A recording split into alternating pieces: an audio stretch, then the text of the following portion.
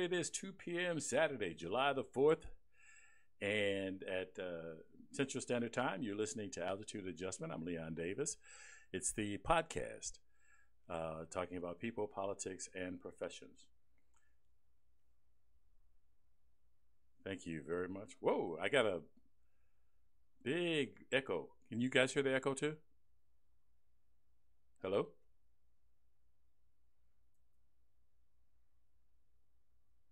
Okay. So anyway, so it is the fourth of July weekend, and okay, wow, we're gonna really need a production director, and um, hold on, I think I know what the problem is. So we've added a streaming channel, I've added Twitch, and I wanted to make sure when I make changes and I do something new, I want to make sure that the old didn't break. So I had a window open that was giving me feedback. I was hearing myself talk.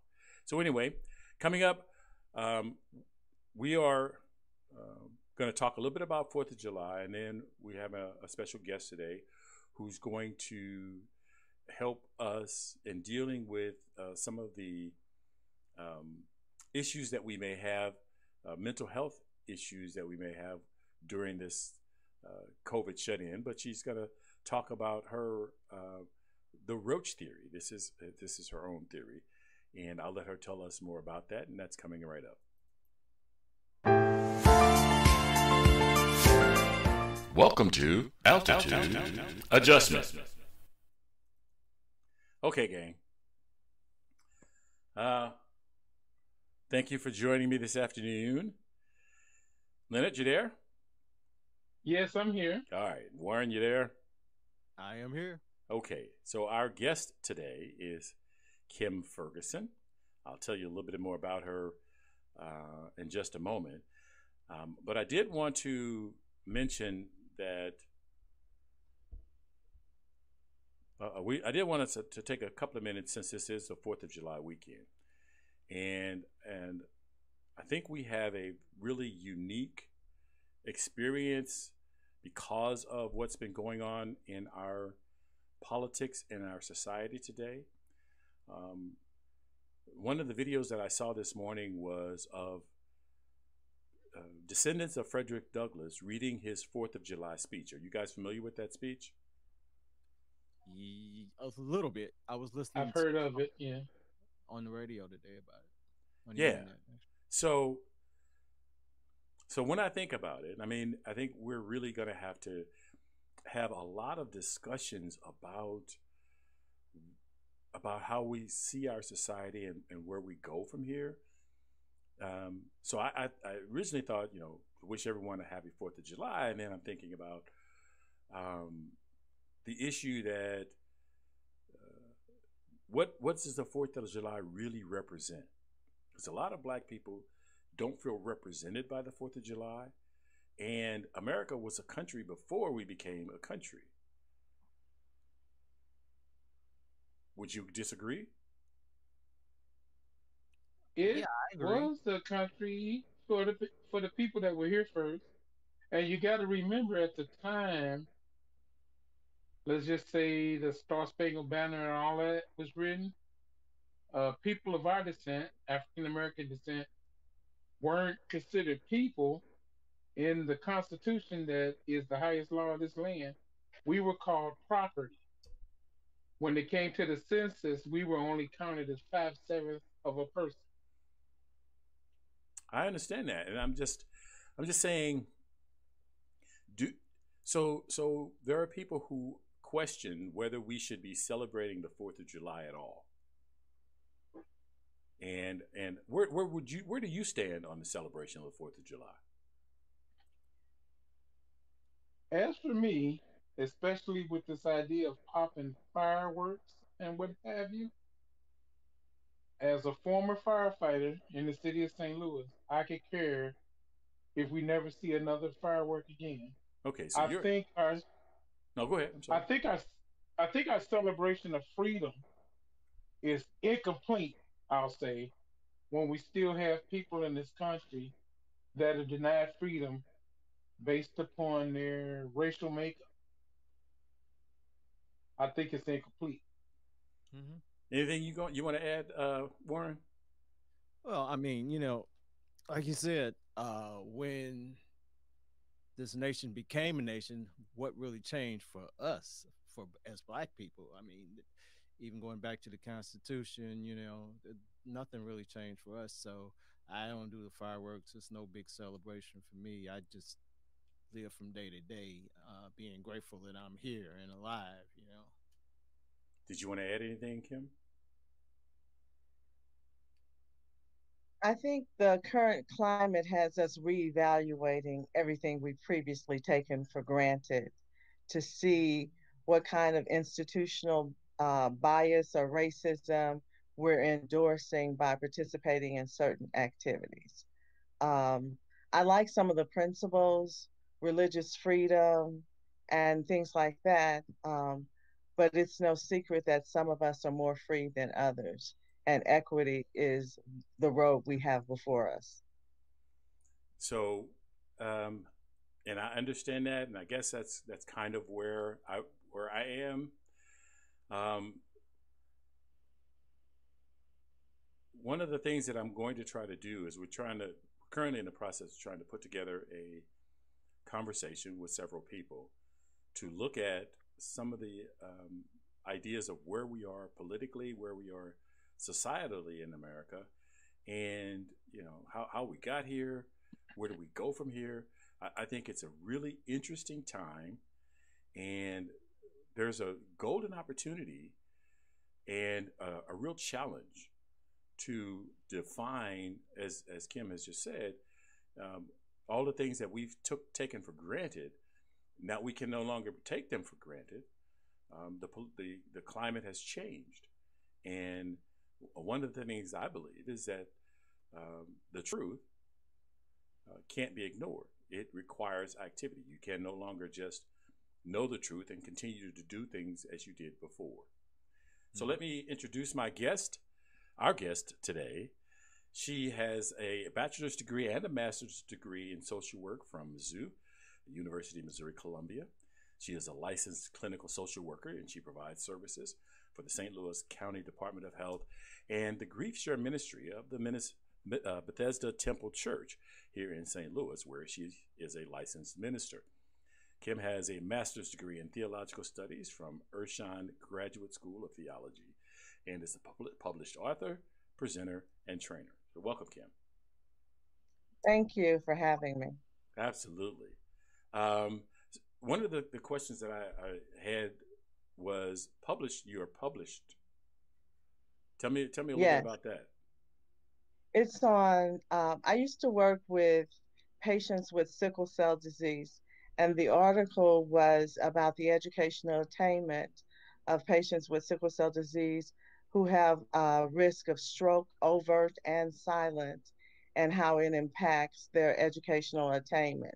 So, the article in School Health was a culmination of research that we had done and suggestions we were making to incorporate an individualized education plan for these students because they can look just fine but be experiencing silent strokes. I think we found that a fourth of that population would experience a silent stroke, which just means it impacts their ability to do executive functioning and to reason, and it gets in the way of academics and just them making sound decisions.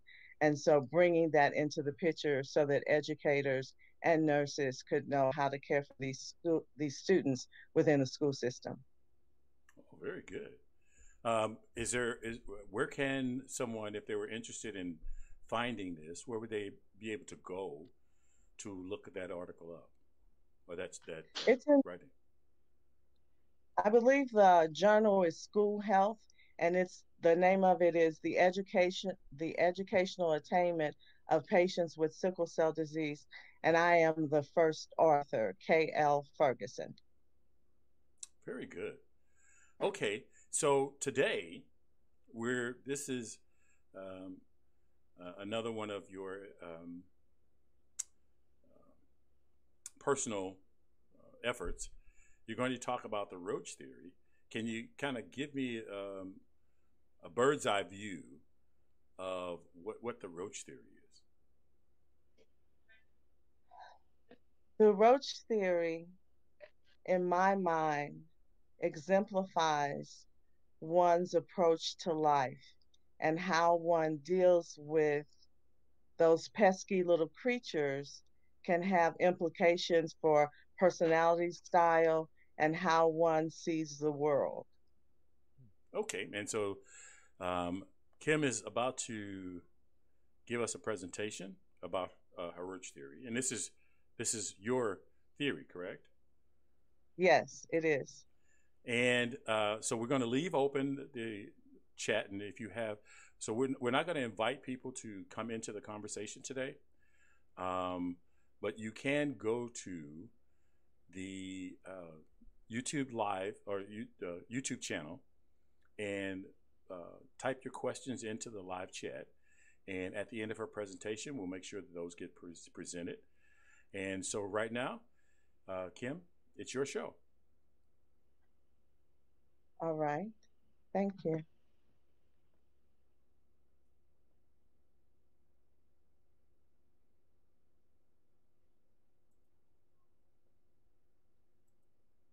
The Roach theory. So, as I said, they're pesky little creatures. They're unwanted. They can travel alone or be an intrusion, which a group of them is called. The ways people respond to an intrusion or an infestation can be an indicator of some other issue at play. Some declare war, do everything to exterminate them. It's clearly obvious that the roaches are unwanted, and others may seem to barely notice the roaches. And I thought it all has to do with one's locus of control. So, locus of control is actually a psychological concept that refers to how strongly people believe they have control over the situations and experiences that affect their lives. And it was originally coined in 1954 by Julian B. Rotter. And he continued to work, he and his students over the years, and we'll see one of his slides in just a bit. But there are two types of locus of control. The plural is loci, and they're internal or they're external. So, as you can see in this particular slide, they've correlated the degree to which a person believes they have control over their lives with their successes and failures in school tasks. So, for those with an internal locus of control, this person believes that his or her successes are due to factors within their own control. Their behavior is guided by his or her personal decisions and efforts. Conversely, a person with an external locus of control believes his or her successes or failures are due to factors outside their own control. Behavior, therefore, is guided by fate, luck, or external circumstances. And we'll talk in a little bit about how this impacts how they go about doing business and how they continue to actualize this in their lives. So here in 1966, Rotter comes back and says that if my locus of control is internal, I'm thinking that I'm controlling the consequences of my behavior. And those people have better academic achievements, better interpersonal relations, greater efforts to learn, positive attitudes to exercise, lower cigarette smoking, lower hypertension and heart attacks. The external behaviors are outside of your control, so they're more resigned to conditions as they are. There's a lower effort to deal with health and lower levels of psych adjustment. But in non responsive environments, there's a greater sense of satisfaction. So if I'm in an environment that reinforces the way I feel about life, as one can do during this COVID pandemic, We can even bring in the civil unrest that's going on. And if you're a resident of Ferguson, Missouri, you're experiencing this a little differently than someone living in Wildwood. So there's more of a sense that why try? Things don't go as I plan. So I can just be okay not trying because nothing has ever worked before. So here's just a little graphic. There's a huge difference between I make things happen and there's nothing I can do about my future. And I'm sure that we can think of some situations or people or circumstances where if you're an African American male in certain urban settings, very often you don't think you're going to live to be in an old age, not when the people around you are subject to violence and drive-by shootings. So we'll talk about this a little bit more, but there are things that happen on different levels that all affect this. It doesn't germinate in a test tube all by itself.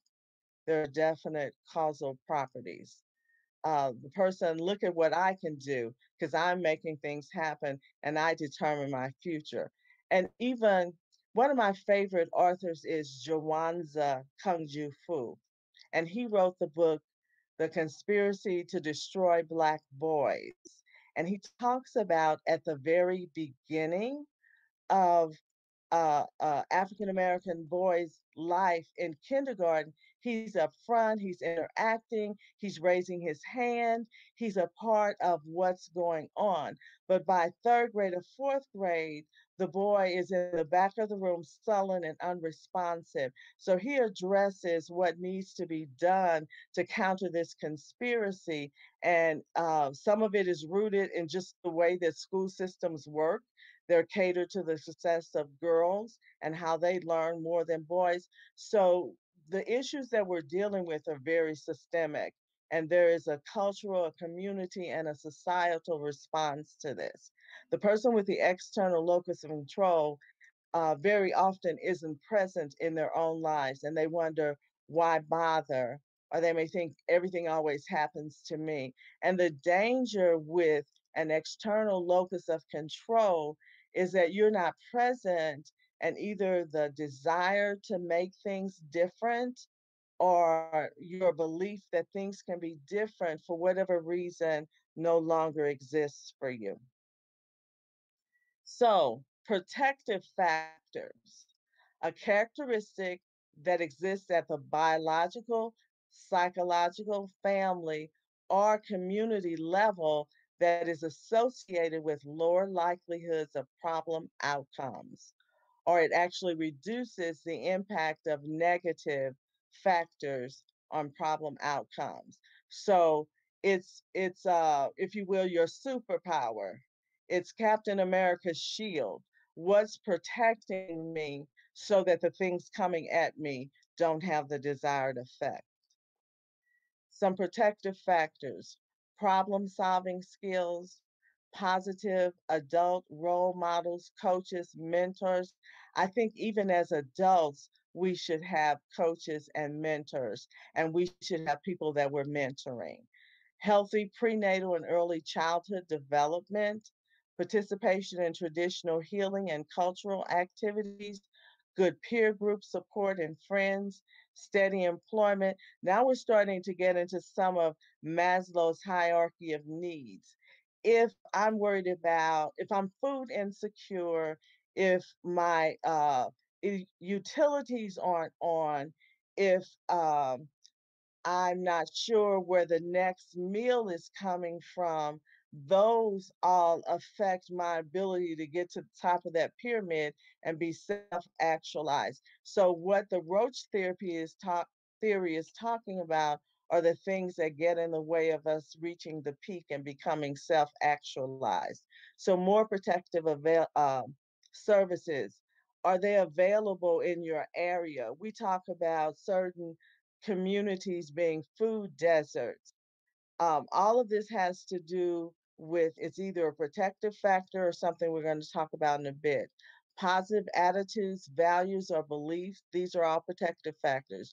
Good conflict resolution skills, good mental, physical, spiritual, and emotional health. Let me go um, success at school. So there were two students. They both failed a test. The first student with an internal locus of control said, I can do better than this. I'll do better. I'll study more. Maybe I'll take a tutorial. I can do better than this. The person with an external locus of control is like, I'm just dumb. I'm never going to get it. Why even try? So, same precipitating event of failure on a test, but one's locus of control directly correlates to how you respond to it. Parental skills, parental supervision, strong social supports, community engagement are all protective factors. Risk factor, on the other hand, is defined as a characteristic at the biological, psychological, family, community, or cultural level that precedes and is associated with a higher likelihood of problem outcomes.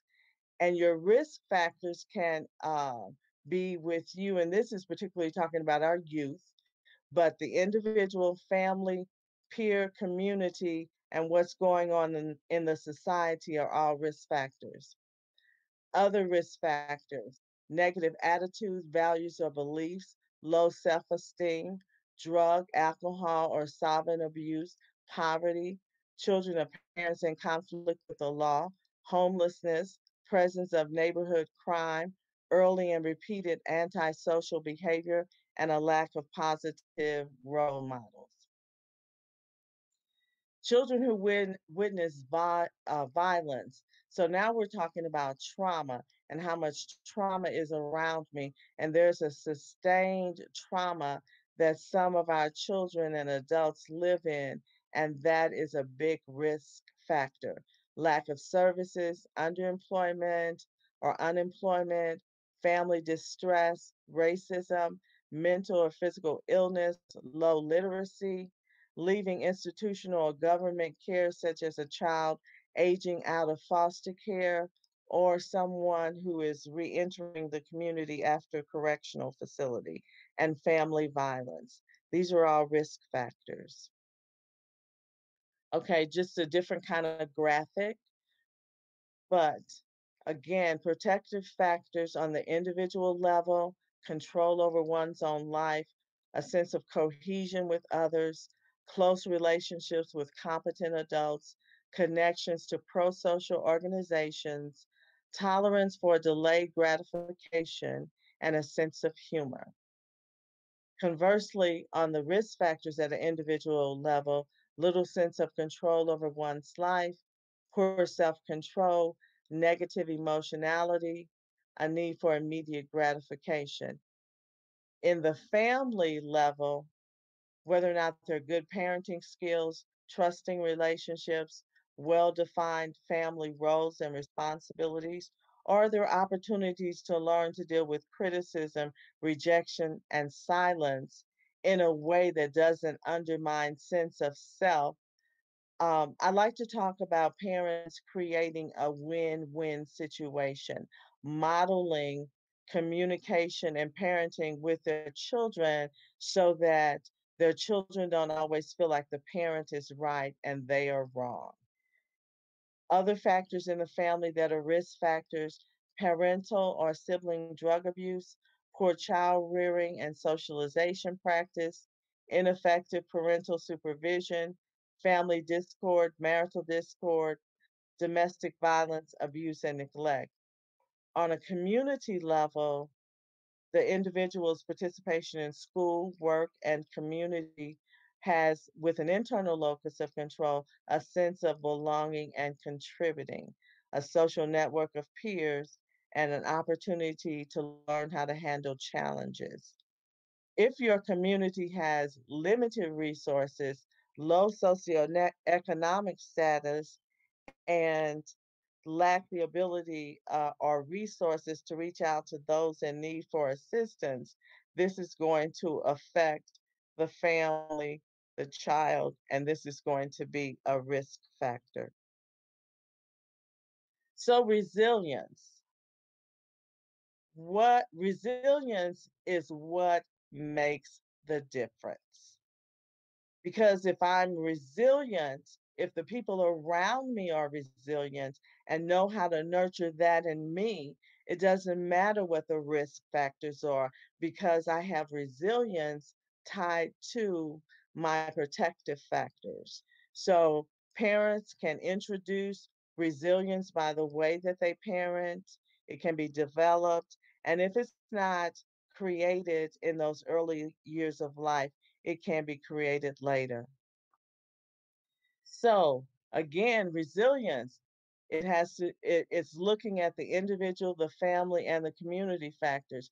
And some of us can identify with a student or a young person whose family didn't seem to have it all together, had lots of challenges, but a mentor or teacher or somebody, or perhaps one parent in the family infused something in the child and nurtured something. And so that's the beginning of resilience. Resilience is supported by protective factors and it enhances one's ability to bounce back. But on the other hand, resilience is reduced by risk factors. And it puts an individual in jeopardy of developing a mental or substance use disorder or otherwise not recovering from a challenge such as a natural disaster, or we can say COVID 19. Although a single protective or risk factor may not impact a person's resilience, a combination of risk factors can overwhelm an individual and make it difficult to cope.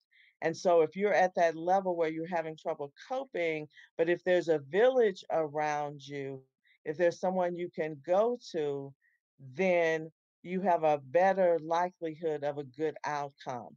Several protective factors, on the other hand, can bolster a person's ability to handle challenging circumstances.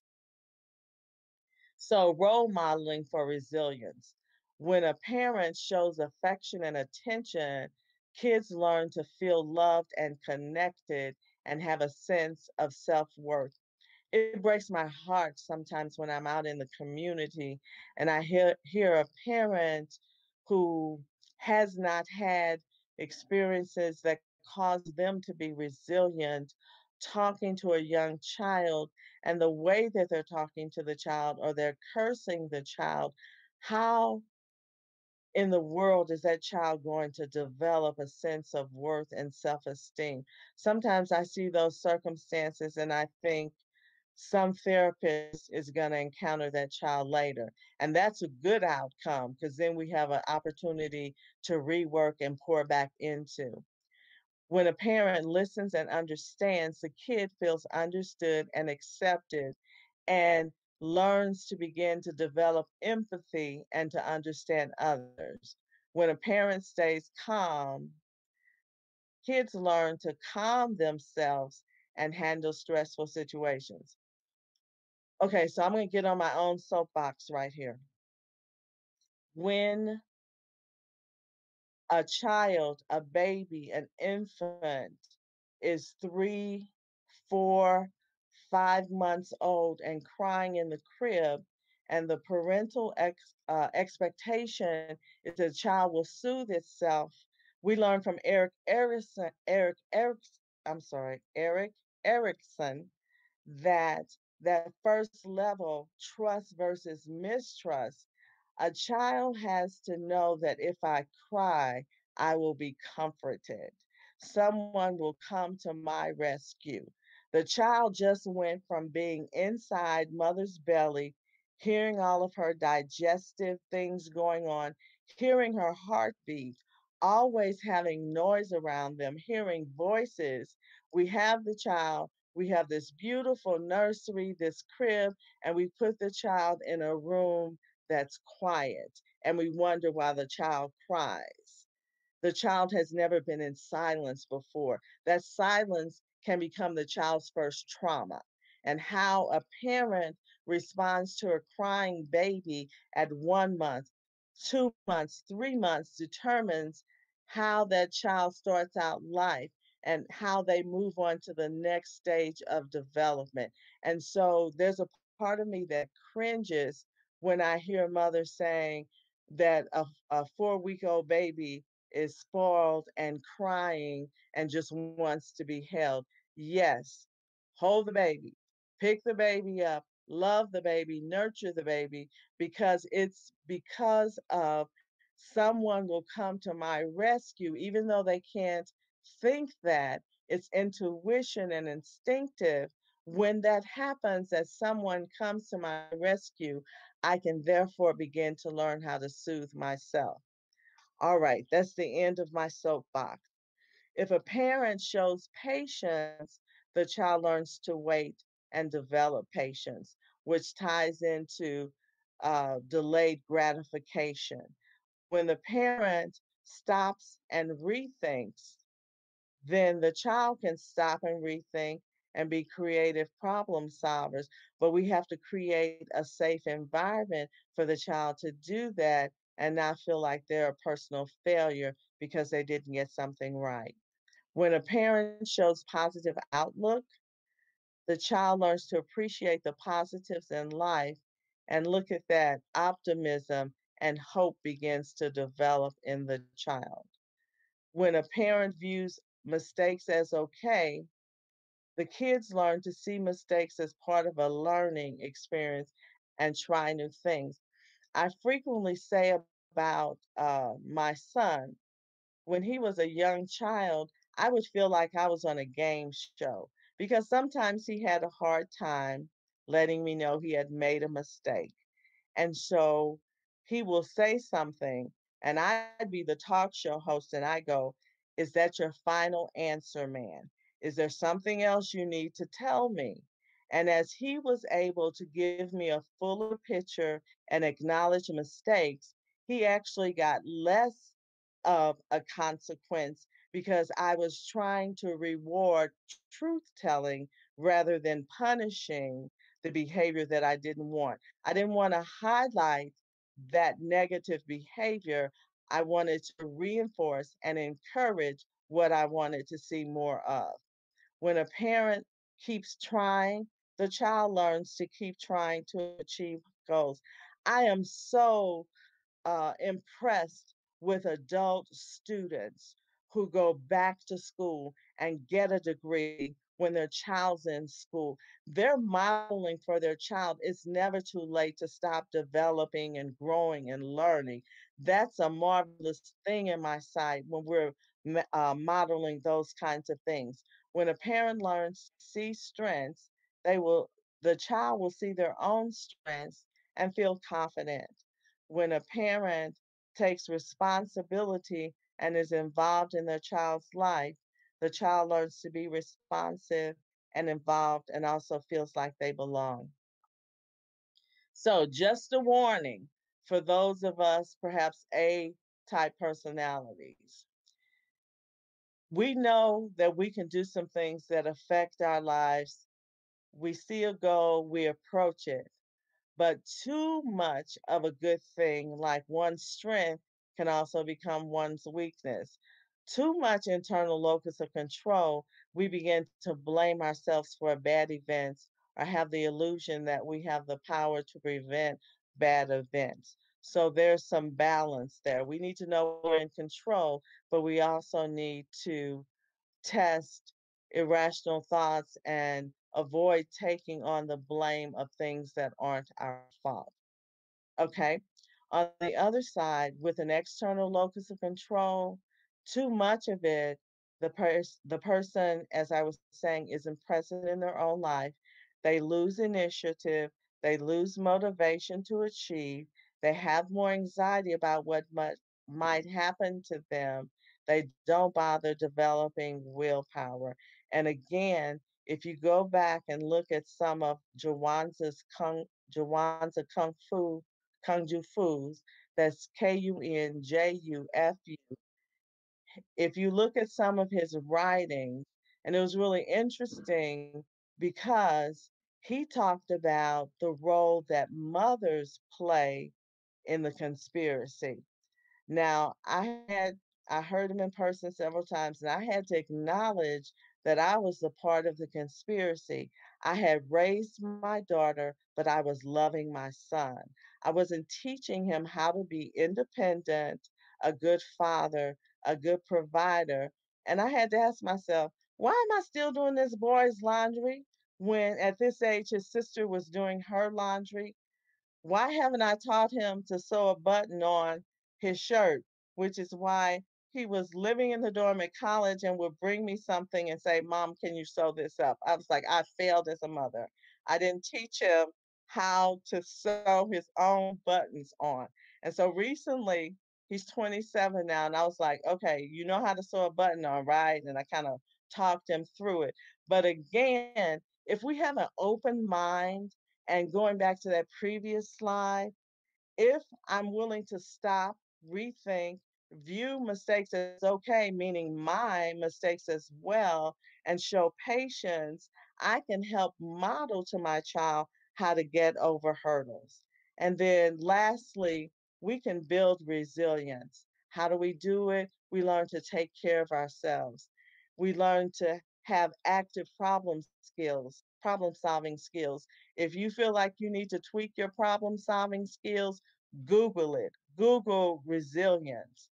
If you feel like you haven't found your meaning and your purpose yet in life, take a class, take an online class, in something that is sounds good to you or creative. Learn how to nurture yourself and find your own meaning as opposed to people defining you and finding meaning for you. Have a good network of social support and try to maintain a positive outlook. And one of the things I frequently work with people who have anxiety, what do you have control over? What do you not have control over? You may be concerned about all of this stuff over here, but worrying about it when you have no control over it will keep you spinning out. Whereas the things I do have control over, the things that I can make happen for myself, learning to make baby steps and make that happen. So, again, it may sound silly, but how one responds to a pesky little roach may be an indicator of something else going on. Thank you.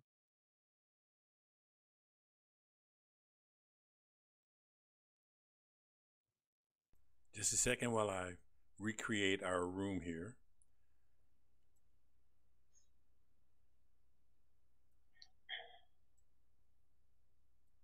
Oh, geez. So when think they, oh, I know what I'm doing. Okay. So, did you guys have any questions while I try to reconstruct this set here? Well, let me see if I can. Yeah.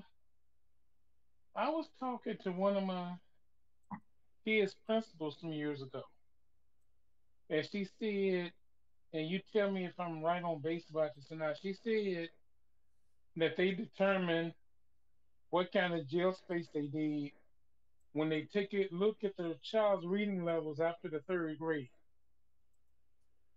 Oh, Have you heard wow. that or known that to be true at all? Or it made me think about that when you said that when you talked about that African guy and his book about destroying the black males, and they come up to kindergarten, they raise their hand, but by third grade they're sitting in the back of the room and they're not giving any response. Yeah, yeah. I think that systemically, how we teach kids, what Mm. we reinforce in kids, it all has a play. And there's a book I recently read called Understanding People, and it talks about how moral, cognitive, and Piaget and Erickson's stages of development, how all of those impact and what's happening developmentally at each stage. And so, if we arm ourselves with a basic understanding about what's going on with our kids, then we can learn how to nurture them and give them what they need during certain phases. But I don't doubt that that's true, that there's somebody out there because they keep building jails, right? And all these other things. So Yeah. they're making that determination on something. Hmm. So, one thing that you said really caught my attention, that schools were designed to cater to girls. Yeah. Sit still, focus, or even the activities that they're doing in kindergarten, right? They're the cutting, the coloring inside the lines, because we get praised for coloring inside the lines. But girls develop fine motor skills before boys do. Boys are doing the gross motor skills. They're running, they're jumping, they're flipping, and they tend to develop those skills first and the fine motor skills secondly. But the girls are the opposite. So, Mm. so do we need to re-examine how we've structured organized learning? I think that there's no harm in that whatsoever. And the people here um, in St. Louis, they couldn't get enough of Jawanza Kung Ju Fu because he was out of Chicago and he was a publisher of Afro American cultural books and history. He even wrote a book in response to how Stella got her groove back. He wrote a book on and charged mothers with finding a male that's safe for your child to be around, that's going to mentor your child and going to teach your child the things that you simply cannot do based on your gender. And I'm not saying because I was a single parent after divorce, and so mothers know how to make it happen for their babies, male and females.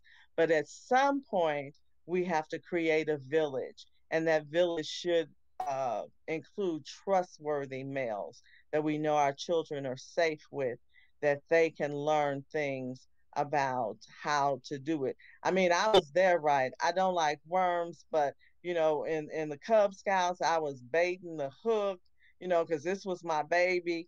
But there might have been a male around that could have introduced my child to fishing, and then I wouldn't have to be traumatized by the worm and the hook. Did you have something, Warren? Yeah. I was just curious. On the locus of control, does it Hmm. tend to vary much from one ethnicity or and culture to another?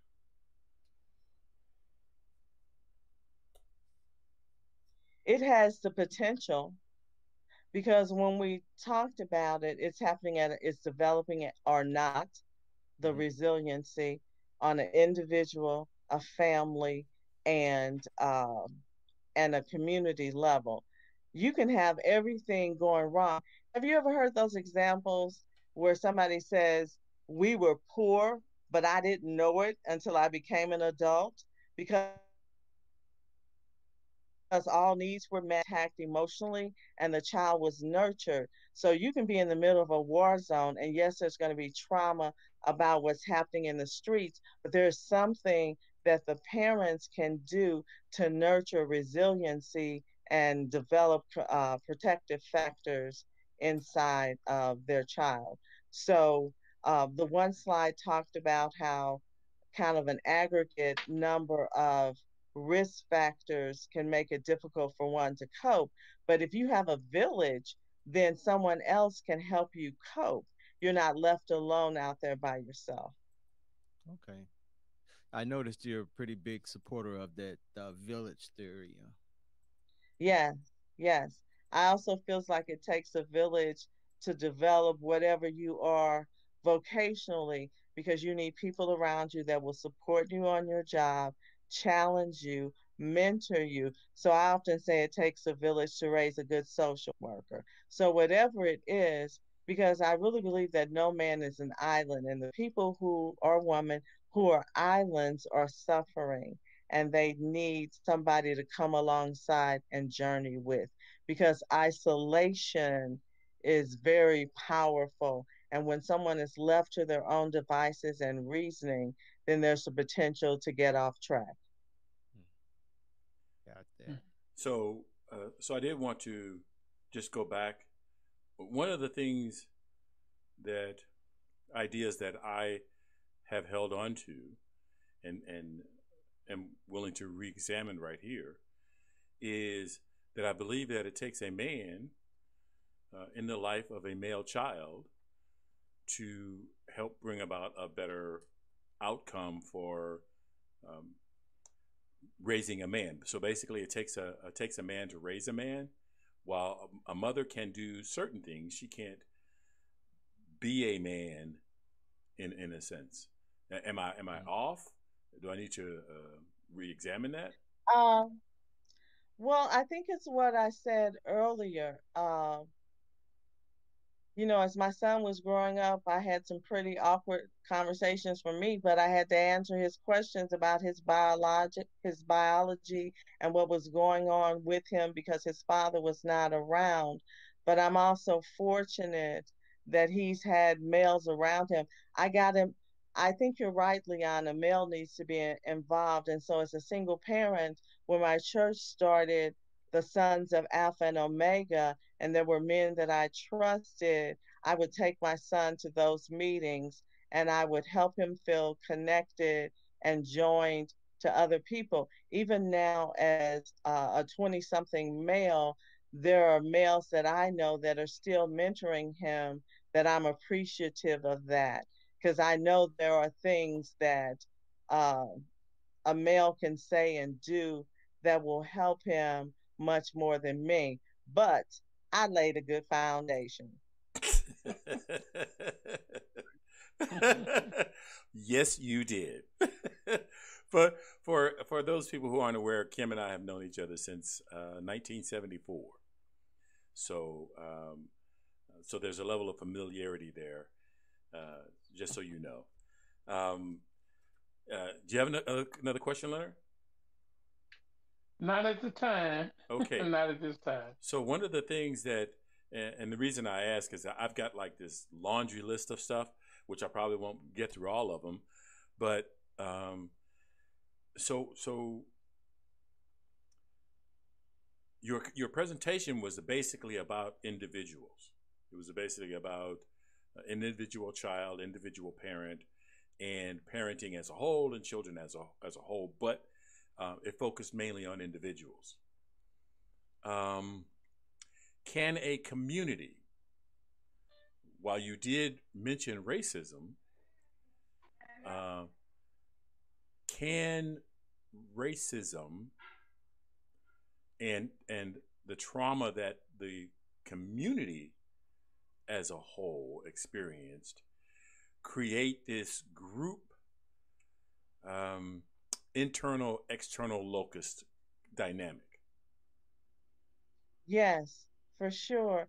If there is no balance, if you're short on individual and family dynamics that build resilience, and all you have is the chaos in the streets and the drive-by shooting, again, if somebody doesn't step up and help that child, that young adult navigate that, then they're left to the streets and to believe that it really doesn't matter. It's hard to argue, right? If by sitting on my front porch, I have a certain percentage of odds of being the victim of a drive-by shooting, it can be hard for me to believe I have very much control over my life. But if others of us are doing things to promote that idea, then we can provide some balance and help the child, the young adult figure what it is they can have control over and how they can be successful. And so I guess kind of where I was going with the question is, I think we have a large number of young African American men and women who feel helpless, or that they can't do anything. So like you hear a lot of, I hear several black people say voting doesn't matter. They're going to do what they want to anyway. So that is internalized from somewhere.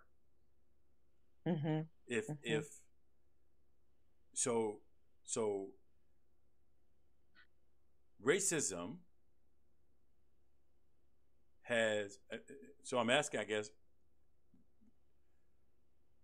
the trauma of racism, because there are a lot of black people that vote. They get out, they believe, whether they think their vote is going to make a huge amount of difference or nothing, they get out and vote. But there are a number that don't believe that voting is going to matter, and so I guess my question is, while their parents may have an impact and influence,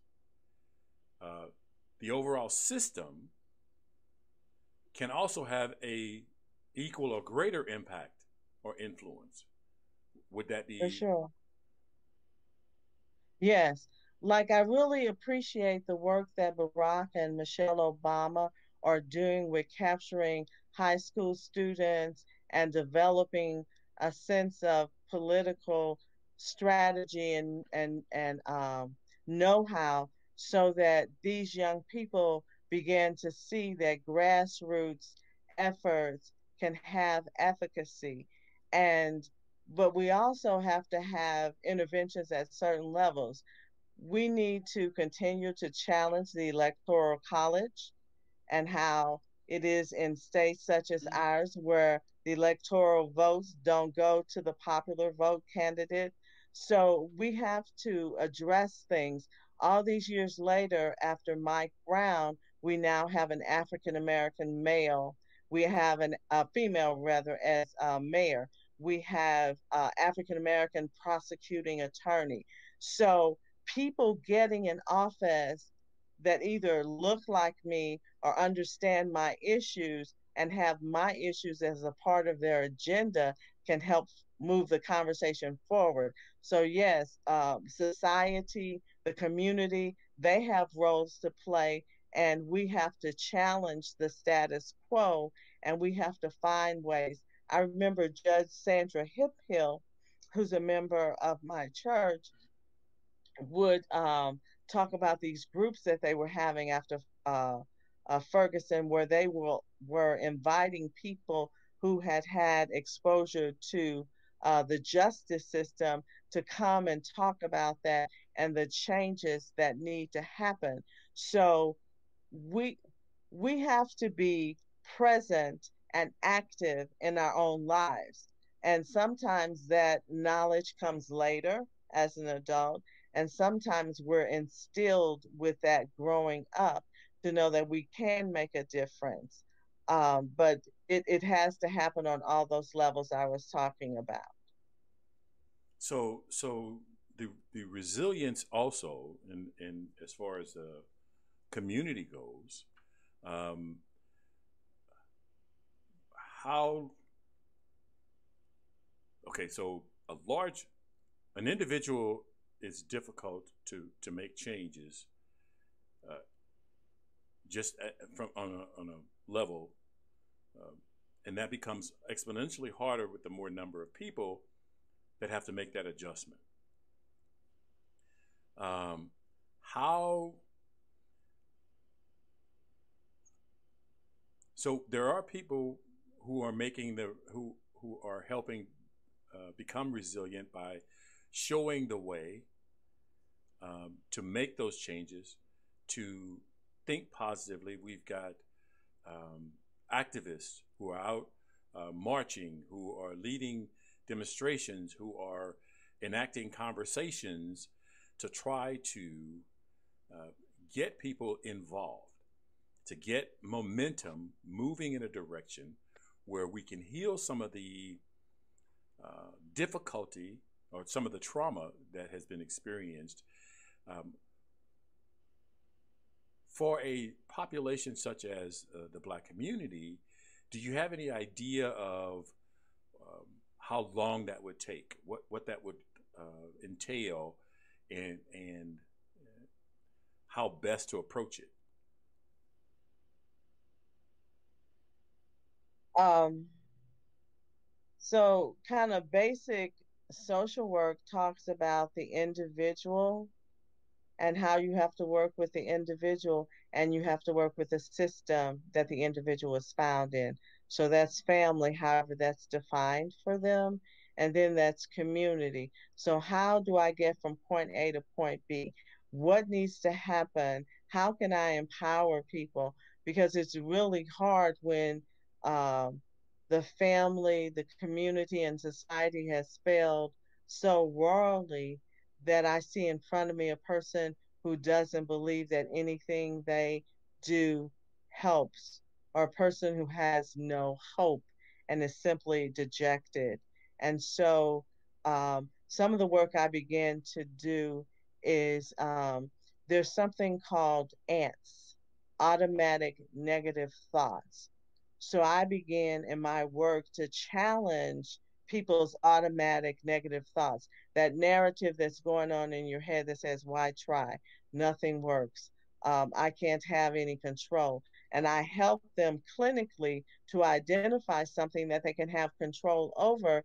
And then we take these steps where they start seeing that, yes, I can make things happen. And you hopefully get them to start believing and having hope and having faith in oneself so that they can move forward and do some of the things that you know that they're capable of doing. But it can be an uphill battle when systems, community, and society have really failed the individual to start to build that resilience. That really showed light to me. Um, so psychology deals with the individual, and so even though the community has been impacted at this particular point, it's still going to be on an individual basis that we implement change for the community as a whole. Well, I think that we need to hit it with more than just the individual level. In therapy, I may invite the family in, and if the family isn't who we would normally identify, who's important to this person sitting in front of me, whose opinion do they value, who's nurtured them, how can we activate that person to be part of this person's change. And then when we get them involved in community groups that are moving forward and building resilience in individuals, then hopefully it happens on more than one level at a time. Very good. I've got a few more, but I'm not going to hog up all the microphone. Any one of my other two co-hosts have any additional questions before we terminate this wonderful session? What was that author's name again from Chicago? You mentioned It's Juwanza Kungju Fu. His last name Juwanza is K. Kunju Fu. His last name is Kujufu.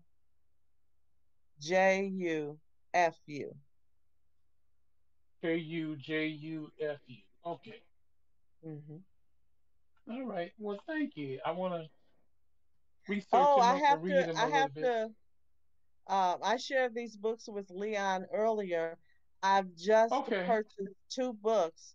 One is called White Rage, which talks about and we'll talk about this on the other show, um, the anger and the frustration you sometimes have other cultures responding with at the advancement of others who don't look like them. That there's this anger, that it's visceral. It seems like it's almost in the atmosphere at times, this anger and this outrage toward African Americans who are moving forward and making things happen.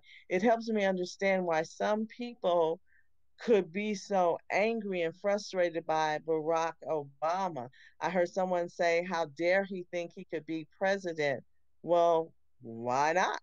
But that thought, and the other book is White Fragility, and it's about how people who are of that mainstream culture can think that the advancement of one people is taking something away from them rather than realizing that there's room at the table for everyone. Okay. I have some I want to. interesting points on that, but like you say, that's another. Well, that's the for another conversation. show. That's the conversation we're working on with Michael and Michael. Yeah.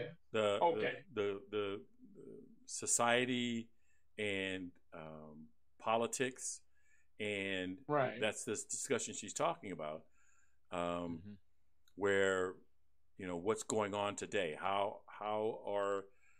So there are a lot of things that are going on in our society that are both political and social, and most things are. But I mean, on a large scale, everything's being merged together. So Right. politics and societal behavior are now almost indistinguishable. Yeah. And so having a discussion about those two and understanding where we are. So we're talking about changing police culture. We're talking about changing the meaning of what a statue is. So we're saying a statue is a place of honor. Well, a statue could be a cautionary tale, but we're redefining all of that. And so right now, my thought is, because we haven't had a discussion, Right. we could tear down a lot of things that maybe aren't that serious. And here's one I'll give you.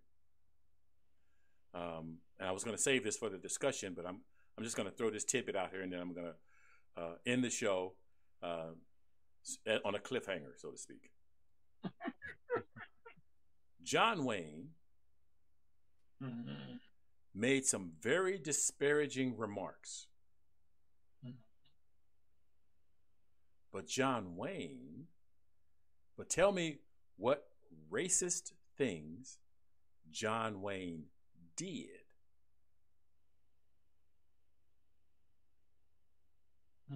What he actually did? What he actually did. I really don't know what he did. I just heard some things about him. Because of the remarks he made. We are in a country where free speech is encouraged. And then if we punish free speech, then we're doing it at the detriment of what we supposedly believe in. If you have if you have nothing that says John Wayne did anything racist, he's entitled to say the craziest things he wants to say. And then making him a villain does not benefit our cause, because he didn't own slaves. We have no evidence, at least I haven't seen any, and I've looked. I haven't seen any evidence of where he took any racist actions. Because racism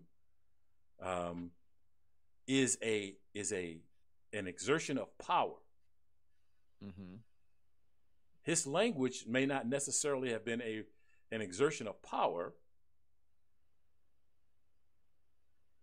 So taking his name off everything is futile.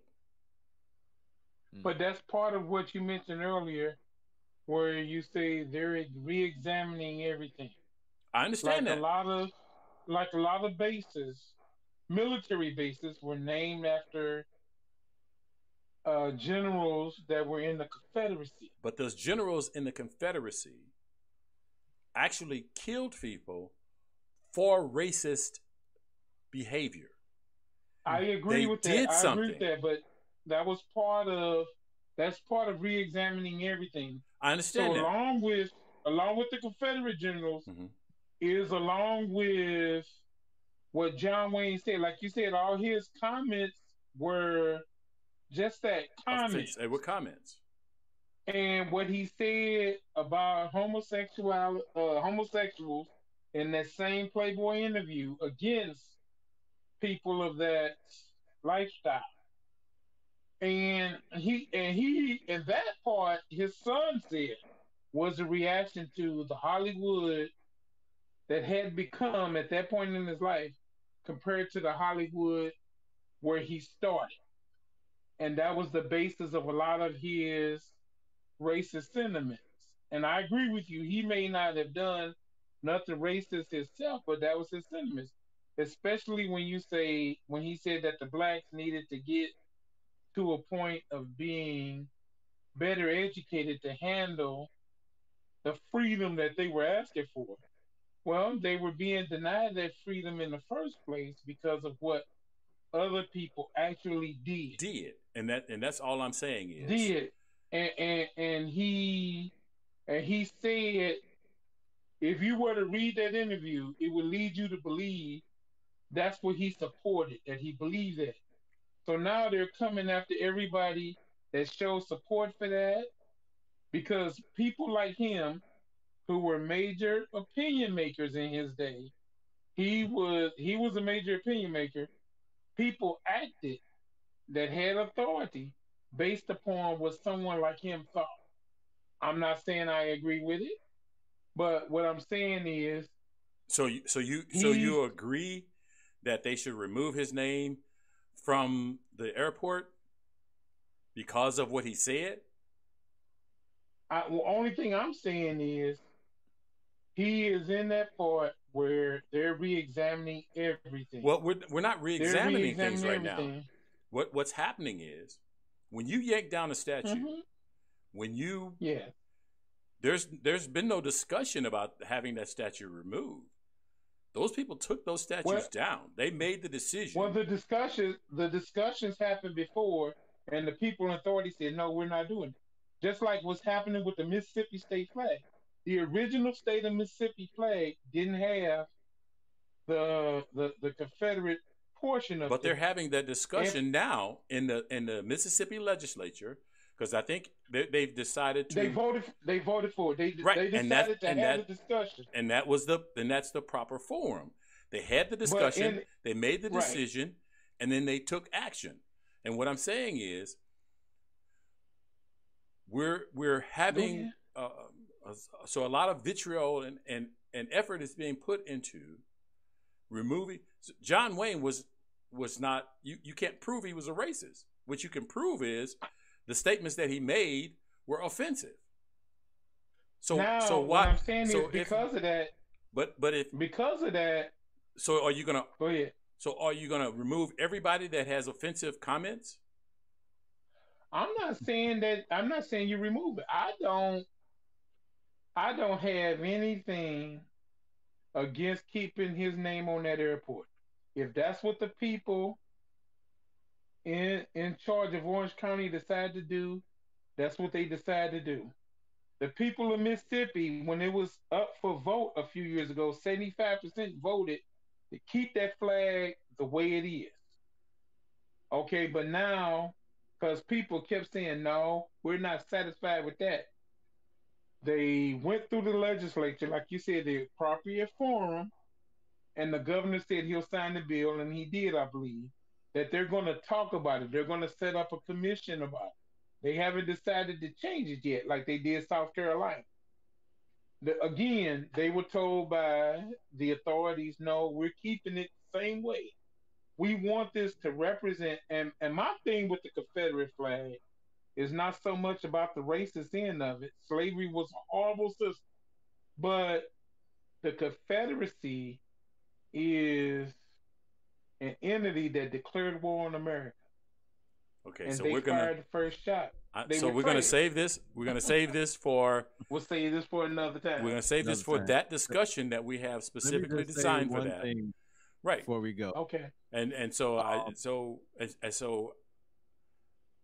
I am looking forward to this discussion because I think we do need to have this discussion and before we start taking actions to tear down statues and remove monuments and change holidays.